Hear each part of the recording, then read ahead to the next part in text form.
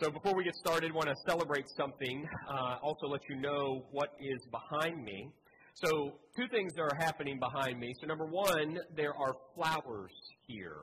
These aren't our typical flowers. They're flowers from a wedding last night. It was Dave and Nina Parachek's wedding last night. So yes, so they generously brought those flowers. And so we're so excited that they got married. It was a beautiful wedding. The officiant was amazing. Everything went great. But seriously, it was a beautiful wedding.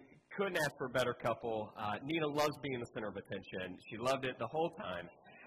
But something else happened before last evening. Dave was baptized here yesterday morning. Very, very small service. Right there in the waters of baptism. Just praise God for that. So two of the most important decisions in his life, he knocked them out within hours. So that was awesome, and so we're so grateful for that. Now, not only are those flowers behind me, but the waters of baptism are still in the baptistry. The water's still warm. So if you have not been baptized and this is your day, we can do it today. Now, I don't have a bathing suit, so we're going to go all in on church clothes if we need to. But if that's something that a decision you need to make, I'm just letting you know. The waters are ready. All right. Now let's jump into the sermon. So today we step into what I think is the most difficult passage in the Bible. If there was one passage that you could just tear out of the Bible, never read again, it's this one. This is the one I'd get rid of. Now, when I think about this passage, I can't help but think of something C.S. Lewis said. In Mere Christianity, C.S. Lewis, in his second chapter on faith, where he dug into faith to a level that not many people will explore, he had this to say before he dug into that chapter. Here's what he said. The thing I'm going to try to explain in this chapter may be ahead of me. I may be thinking I have got there when I have not. And that's exactly how I feel about this sermon and this passage, this teaching of Jesus. I really do think that this teaching of Jesus is well ahead of me. And I do not think I'm anywhere close to fully understanding exactly how to live out what Jesus is saying here. Now, I can understand the English, but man, I'm just going to let you know I'm not there.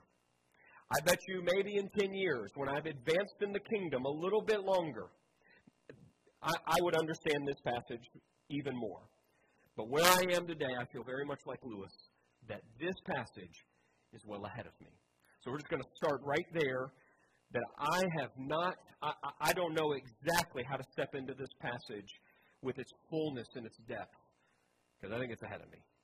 Yeah, I actually think that this teaching of Jesus, of all of his teachings, is like Jesus telling me today to go run a marathon. Literally, go run a marathon. What would you do if Jesus said, go run a marathon? You'd just laugh, wouldn't you? You'd say, I'm not running a marathon. I'm not going to run a marathon. I can't run a marathon. I'd be lucky if I get a mile in, not a marathon. That's how this passage feels to me. It feels like Jesus is saying, go run a marathon. I'm like, I can't run a marathon. But here's what I can do. I can put on my shoes, and I can take a step. And so here's the goal today. We're going to take a step. I know we're all going to see what Jesus is calling us to, but my goal is that by the time we're done in these few minutes together, that we are going to at least have a plan for taking a step.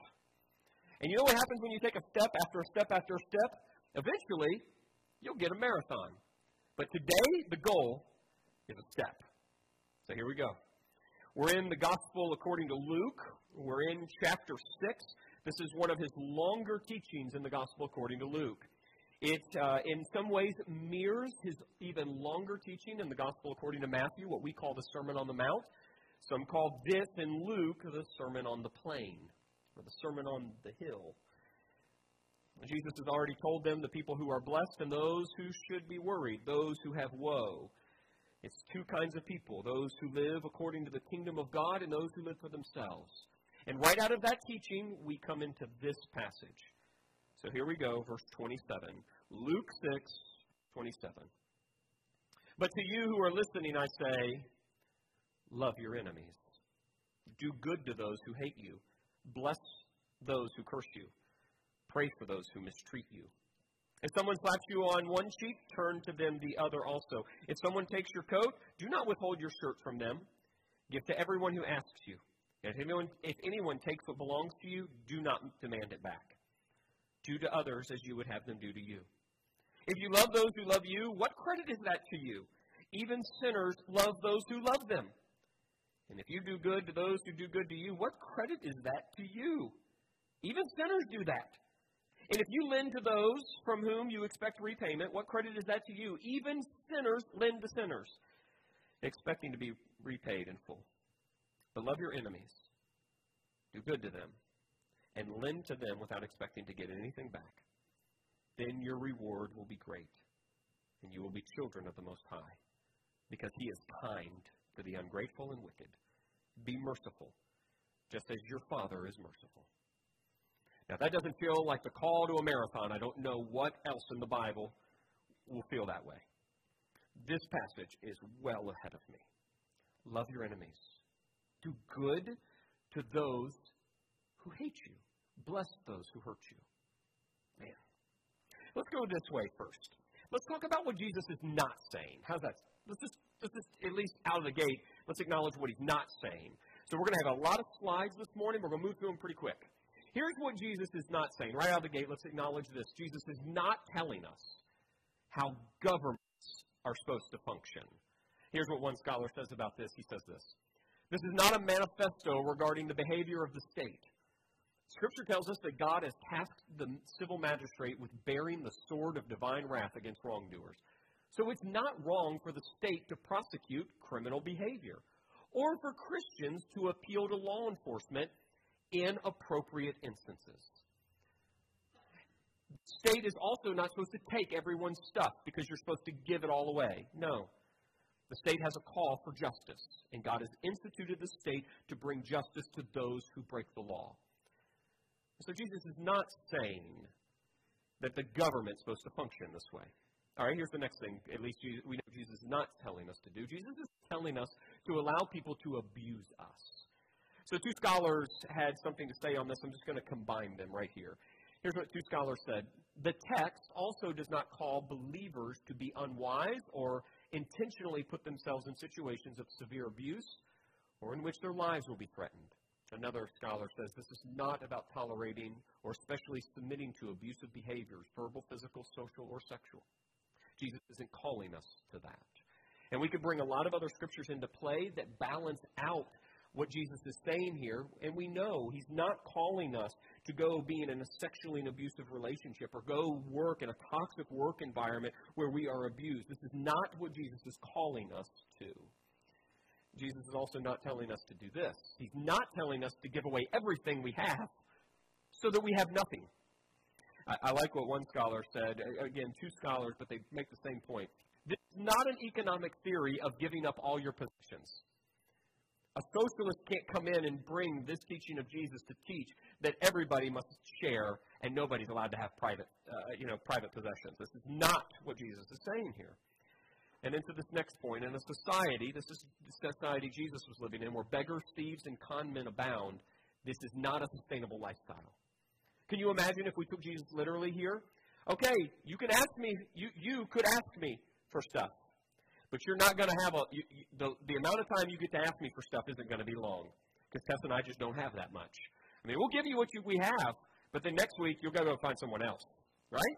Like, it's not sustainable to give everything away, never expecting repayment, because then you will be left with nothing, and you will not be able to be generous anymore. So Jesus is not calling us to give everything away the moment someone asks, leaving you with nothing. That's not what Jesus is doing here. Now, the fourth thing. Here's the other thing Jesus isn't doing. He's not telling us to turn a blind eye towards bad behavior or to ignore justice. That's not what Jesus is doing here. I find it interesting. He does say, God the Father is kind to the ungrateful and wicked. He does. And in another version of this teaching, in the Gospel according to Matthew, he says, God sends rain on the righteous and the wicked. Today, the sun will shine on bad people and good people, God's common grace will come to all people. But do recognize what Jesus also says here. He still calls them wicked. He still calls them sinners. And God is still going to judge the wicked. So the wicked may get rain and sunshine and even good health. But if you do not come to Jesus, there will still be judgment. And there is such a thing still as wicked people. So just because God is kind to wicked people doesn't mean it absolves them of their wickedness. It just means God is kind.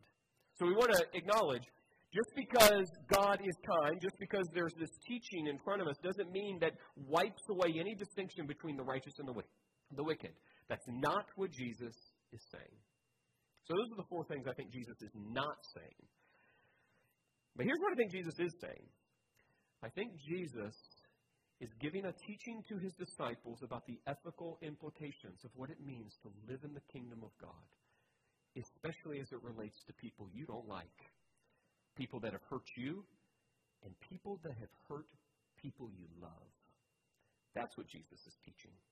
And what he's doing here is he gives these ethical implications of what it means to live in the kingdom of God, to follow him into the kingdom, is he's flipping the values of the world. That's what he's doing. He's flipping the way the world teaches us to deal with people we don't like, people that have hurt us, or people that have hurt our loved ones.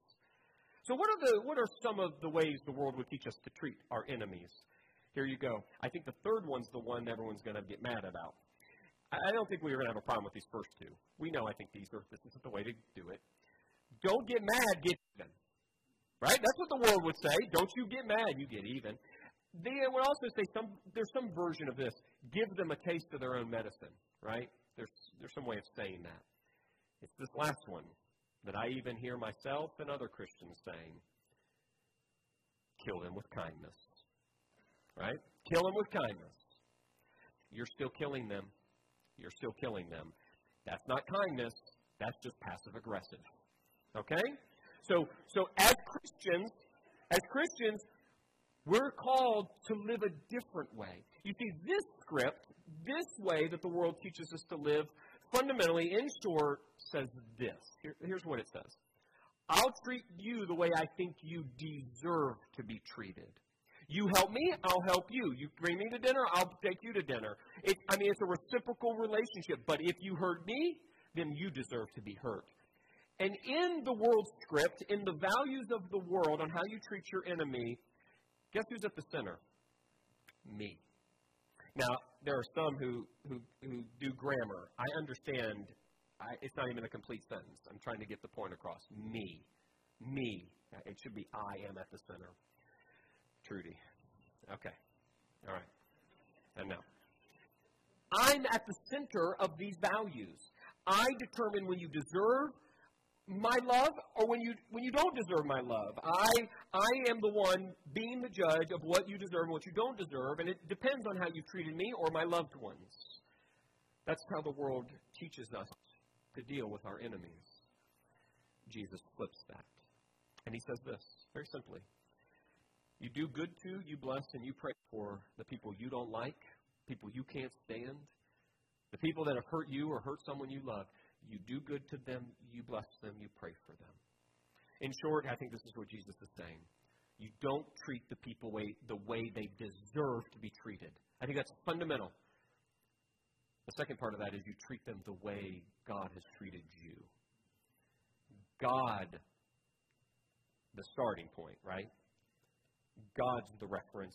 God's the center of that. So Jesus doesn't start from the place where you get to be judge of who deserves what and when and how.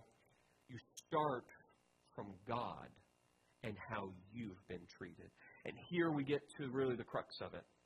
If you're a Christian, then you have to hold on to the foundation of the gospel that even when we were sinners, Christ died for us.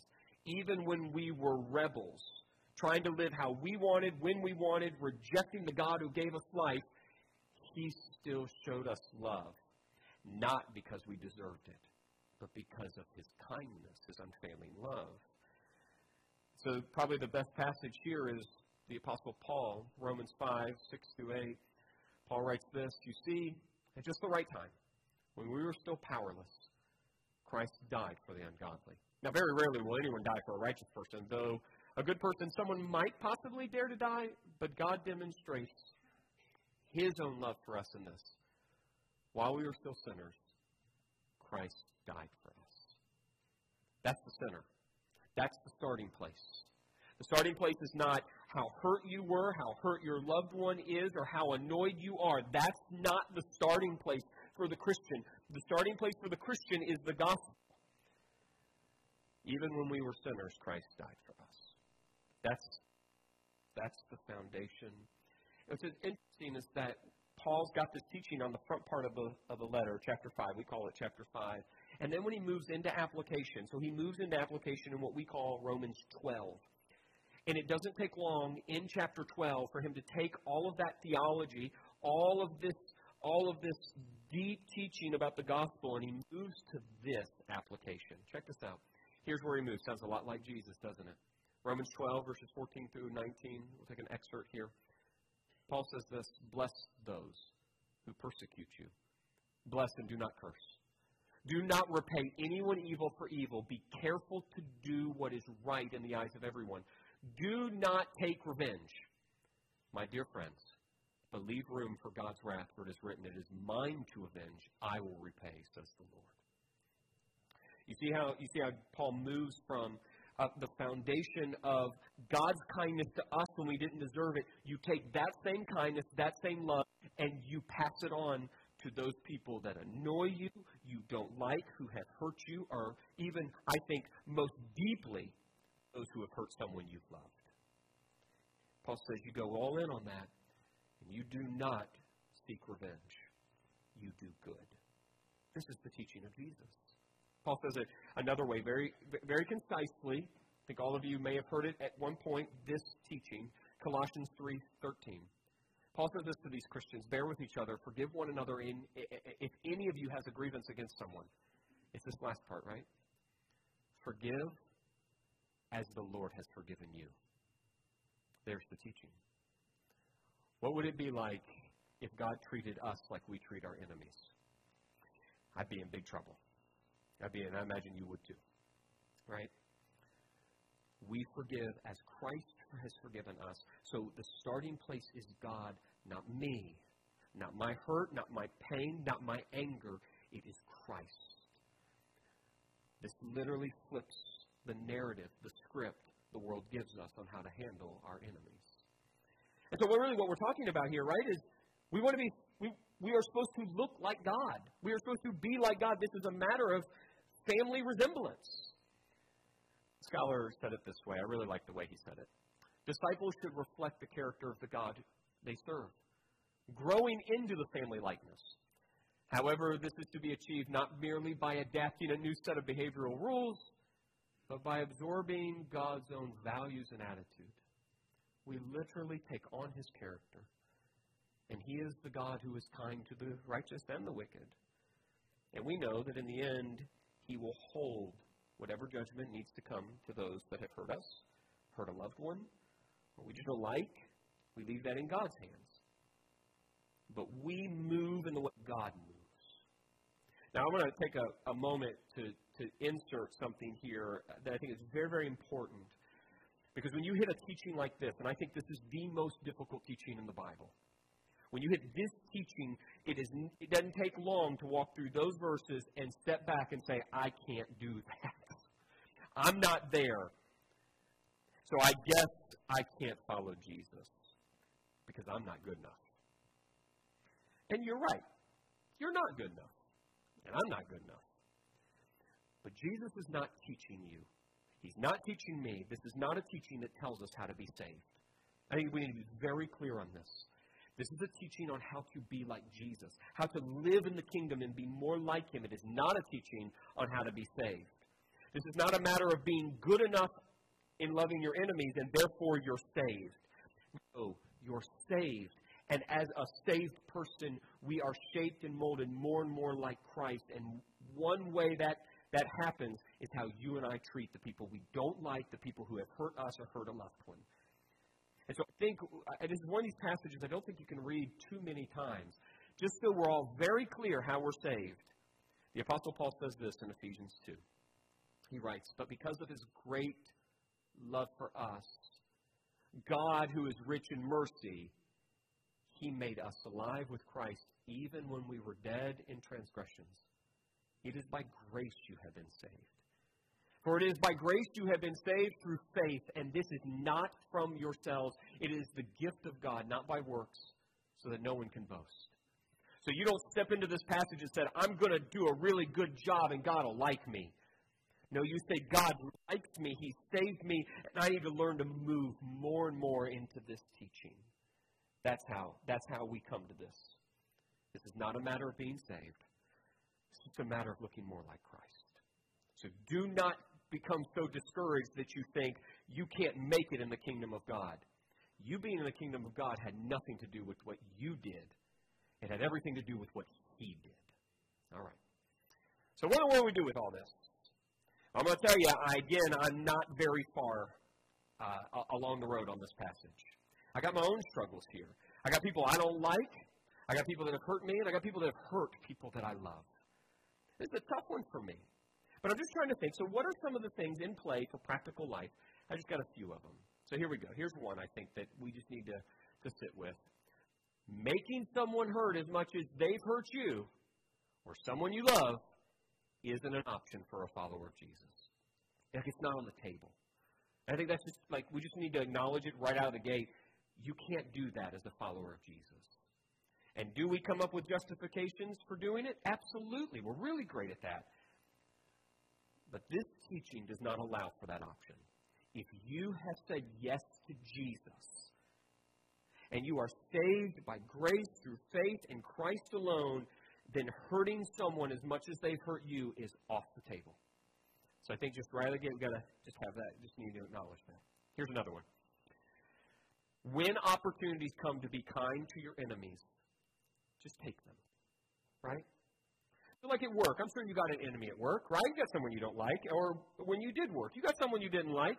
And let's just say that that person you do not like goes through a very difficult time in their life, and the workplace, all these other coworkers gather around that coworker, and they raise money to help that coworker out, that enemy, the person that hurts you so deeply. Or maybe they hurt your loved one, and they're raising money for that person. What's the first thing you want to do? Say no. Well, for me, so again, I'm not very far along the road. You're more advanced in the kingdom, Jenny. I'm saying, I'm not giving a dime to that person. Why would I help them? They hurt me. They hurt a loved one. I'm not giving anything there. But in the kingdom of God, no, you give. There's an opportunity to help an enemy. Do they deserve it? Probably not. But this isn't a matter of what they deserve. It's a matter of what God's given you and you passing it on. And so that's just one example. Or maybe you have someone you really don't like, and you're passing each other. So there are two options in my mind. Turn around and go the other way. Or I just happen to get a text message right when I'm walking past them, right? And you don't have to interact. But God gives you an opportunity. So say hello. Say hello. Say hello. Say hello. Or they text you. Or on Facebook, that person says happy birthday.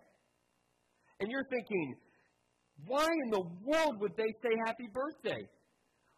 We hate each other. And then you come up with all the reasons why you think they put happy birthday. Because they're trying to get back at you. They're trying to make everyone think you're okay. This is, all the wrong motives are on that happy birthday. But now you have an opportunity to be kind. I'm not saying you need to reply, thank you so much, let's get together, let's have coffee. Maybe you just put a thumb. You like their comment. There's your opportunity. There's your act of kindness. All I'm saying is when God gives you an opportunity to be kind to your enemy, just take it. Just take it. You don't got to love them forever. Love them in that one moment. Okay. Here's the last one. Simply pray for them. Now, if you're like me, praying for your enemy, it can feel generic, right? Like, I don't want to pray for the good for that person. I want to pray judgment on that person. The point here, put their name in front of God and let God handle that. Because you know what we know about God. He's good. And whatever he decides will be just. And it will be merciful. So take your enemy and put them in front of God. And let God handle how all that's going to look. You don't even have to work out the words. God, I am putting before you in the name of Christ. And just pray for them. Maybe God will do a work in your heart where you'll start actually praying for their good, for a blessing in their life. But if you can't start there, just literally put their name in front of God and let God have it. These are just really small steps. You see, if I come back to the idea of the marathon, I really do think this thing is a marathon. I think Jesus is calling us to do what is, in some ways, just impossible. So I'm trying to think, what is the thing that I can do, I mean, even beyond maybe, or in addition to, or what would it look like to take those things and get that into something this week that reminds me to take a step, right? Like, I know I can't run a marathon unless I put on my shoes. Well, that brings me to my shoes. And I thought, well, that might be a great place to start. My shoes. Even these ragged shoes. Tess will not allow me to wear these on stage. I'll wear them everywhere else, but not stage. So I just thought, well, maybe my shoes can help me. And I thought, well, what if every time I go to put on my shoes this week, I remember to pray for the person I really don't like? I probably put a reminder in front of my face pretty regularly. And so I thought, well, how am I going to remember to pray for them when I put on my shoes? And so I thought, well, I'll just put something in my shoes. And so I created something to put in my shoes. Here's your next step. Put this reminder in your shoes this week. Pray for that person you really don't like right now. Jesus. Like that's Jesus saying it to you. Okay. All right. And so I made these little things for you. I printed like 350 of them, and I put them in multiple shoes. And so funny. Like, I'm wearing these shoes, those shoes. Don't judge the way my shoes look in my closet. So I wear these shoes today, and earlier, Friday or Saturday, I put these in multiple shoes that I have. I just forgot where I put them. And this morning, as I was getting ready, I came to this pair of shoes, and guess what was sitting there? This reminder. And so I prayed for that person, and I put them in front of God. And so I took that, and I'm going to put it in another pair of shoes. Now, some of you have a lot of shoes. You can take lots of reminders. So what we're going to do is, when you come up for communion, I just got a bag. I'm going to put them out here in just a second. Just literally, take a few of these things, take them home, and put them in your shoes. And when you put your shoes on and you see this reminder from Jesus, just remember, He's calling you to a marathon, but today, you're just taking a step. That's all we're working on here, is a step. You take enough of these steps, you'll get in a mile. Eventually, you'll get a marathon. But this week, just take a step and just put in front of God the person you really don't like. Let's pray. Father, thank you so much for your grace that you have given us. You have been so merciful to us. So now go with us into the week and help us along the way as we put in front of you the people we don't like, the people who've hurt us, the people who've hurt people we love. And we know you'll be gracious with us. And as much as we may not like it, you just might be gracious to our enemies. Help us to live more and more into the kingdom, being shaped into the likeness of Jesus. More and more children of God, less and less children of the world. All to your glory, we exalt you, your Son Christ, and the Holy Spirit. We pray that in His name. Together we say, amen. So before we close, we actually have a special moment for our church family. Not just one couple coming forward, but two couples coming forward. So come on up. Right now. That's right. I didn't know until just now. I know. It's a crowd. It's great. So we have Dave and Nina and Elizabeth coming as baptized believers, and Bud and Crystal Key coming as baptized believers, saying that they want to join our church family. And so what we do when someone joins our church family is we ask them to affirm the good confession.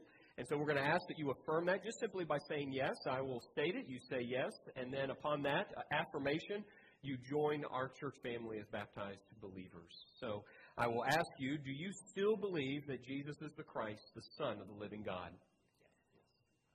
Okay. On that affirmation, they join us as new members at East 10.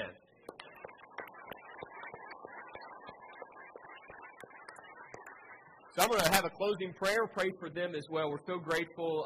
Bud and Crystal have been coming, I don't know for how long now. Over a year? Yeah. And David, over a year? Yeah, right? Yeah, okay. So glad to have them joining. Also, I forgot to have our veterans stand, but so I'm going to pray for all of our veterans in here, and I know there are so many of you in here. So pray for you, and we'll pray for these two families as well. So let's pray. Father, as we come to a close on this day, we're so grateful for your word, and in some ways we get uncomfortable, and we're thankful for that. We know it's for our good. Continue to help us to move and be transformed in the likeness of the kingdom of God through Christ.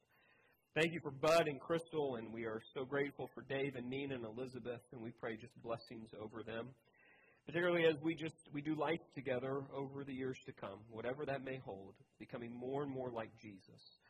So help them along that way. Help us as a church family. And we are grateful for those who have served in the armed services in our church family. Would you on this day in particular bless them as well? We honor them and we are thankful for them, for they have served according to your purpose. And now go with us into the rest of our week. Continue to challenge and shape us. We pray that in the name of Jesus, who is our Lord and Savior. Amen.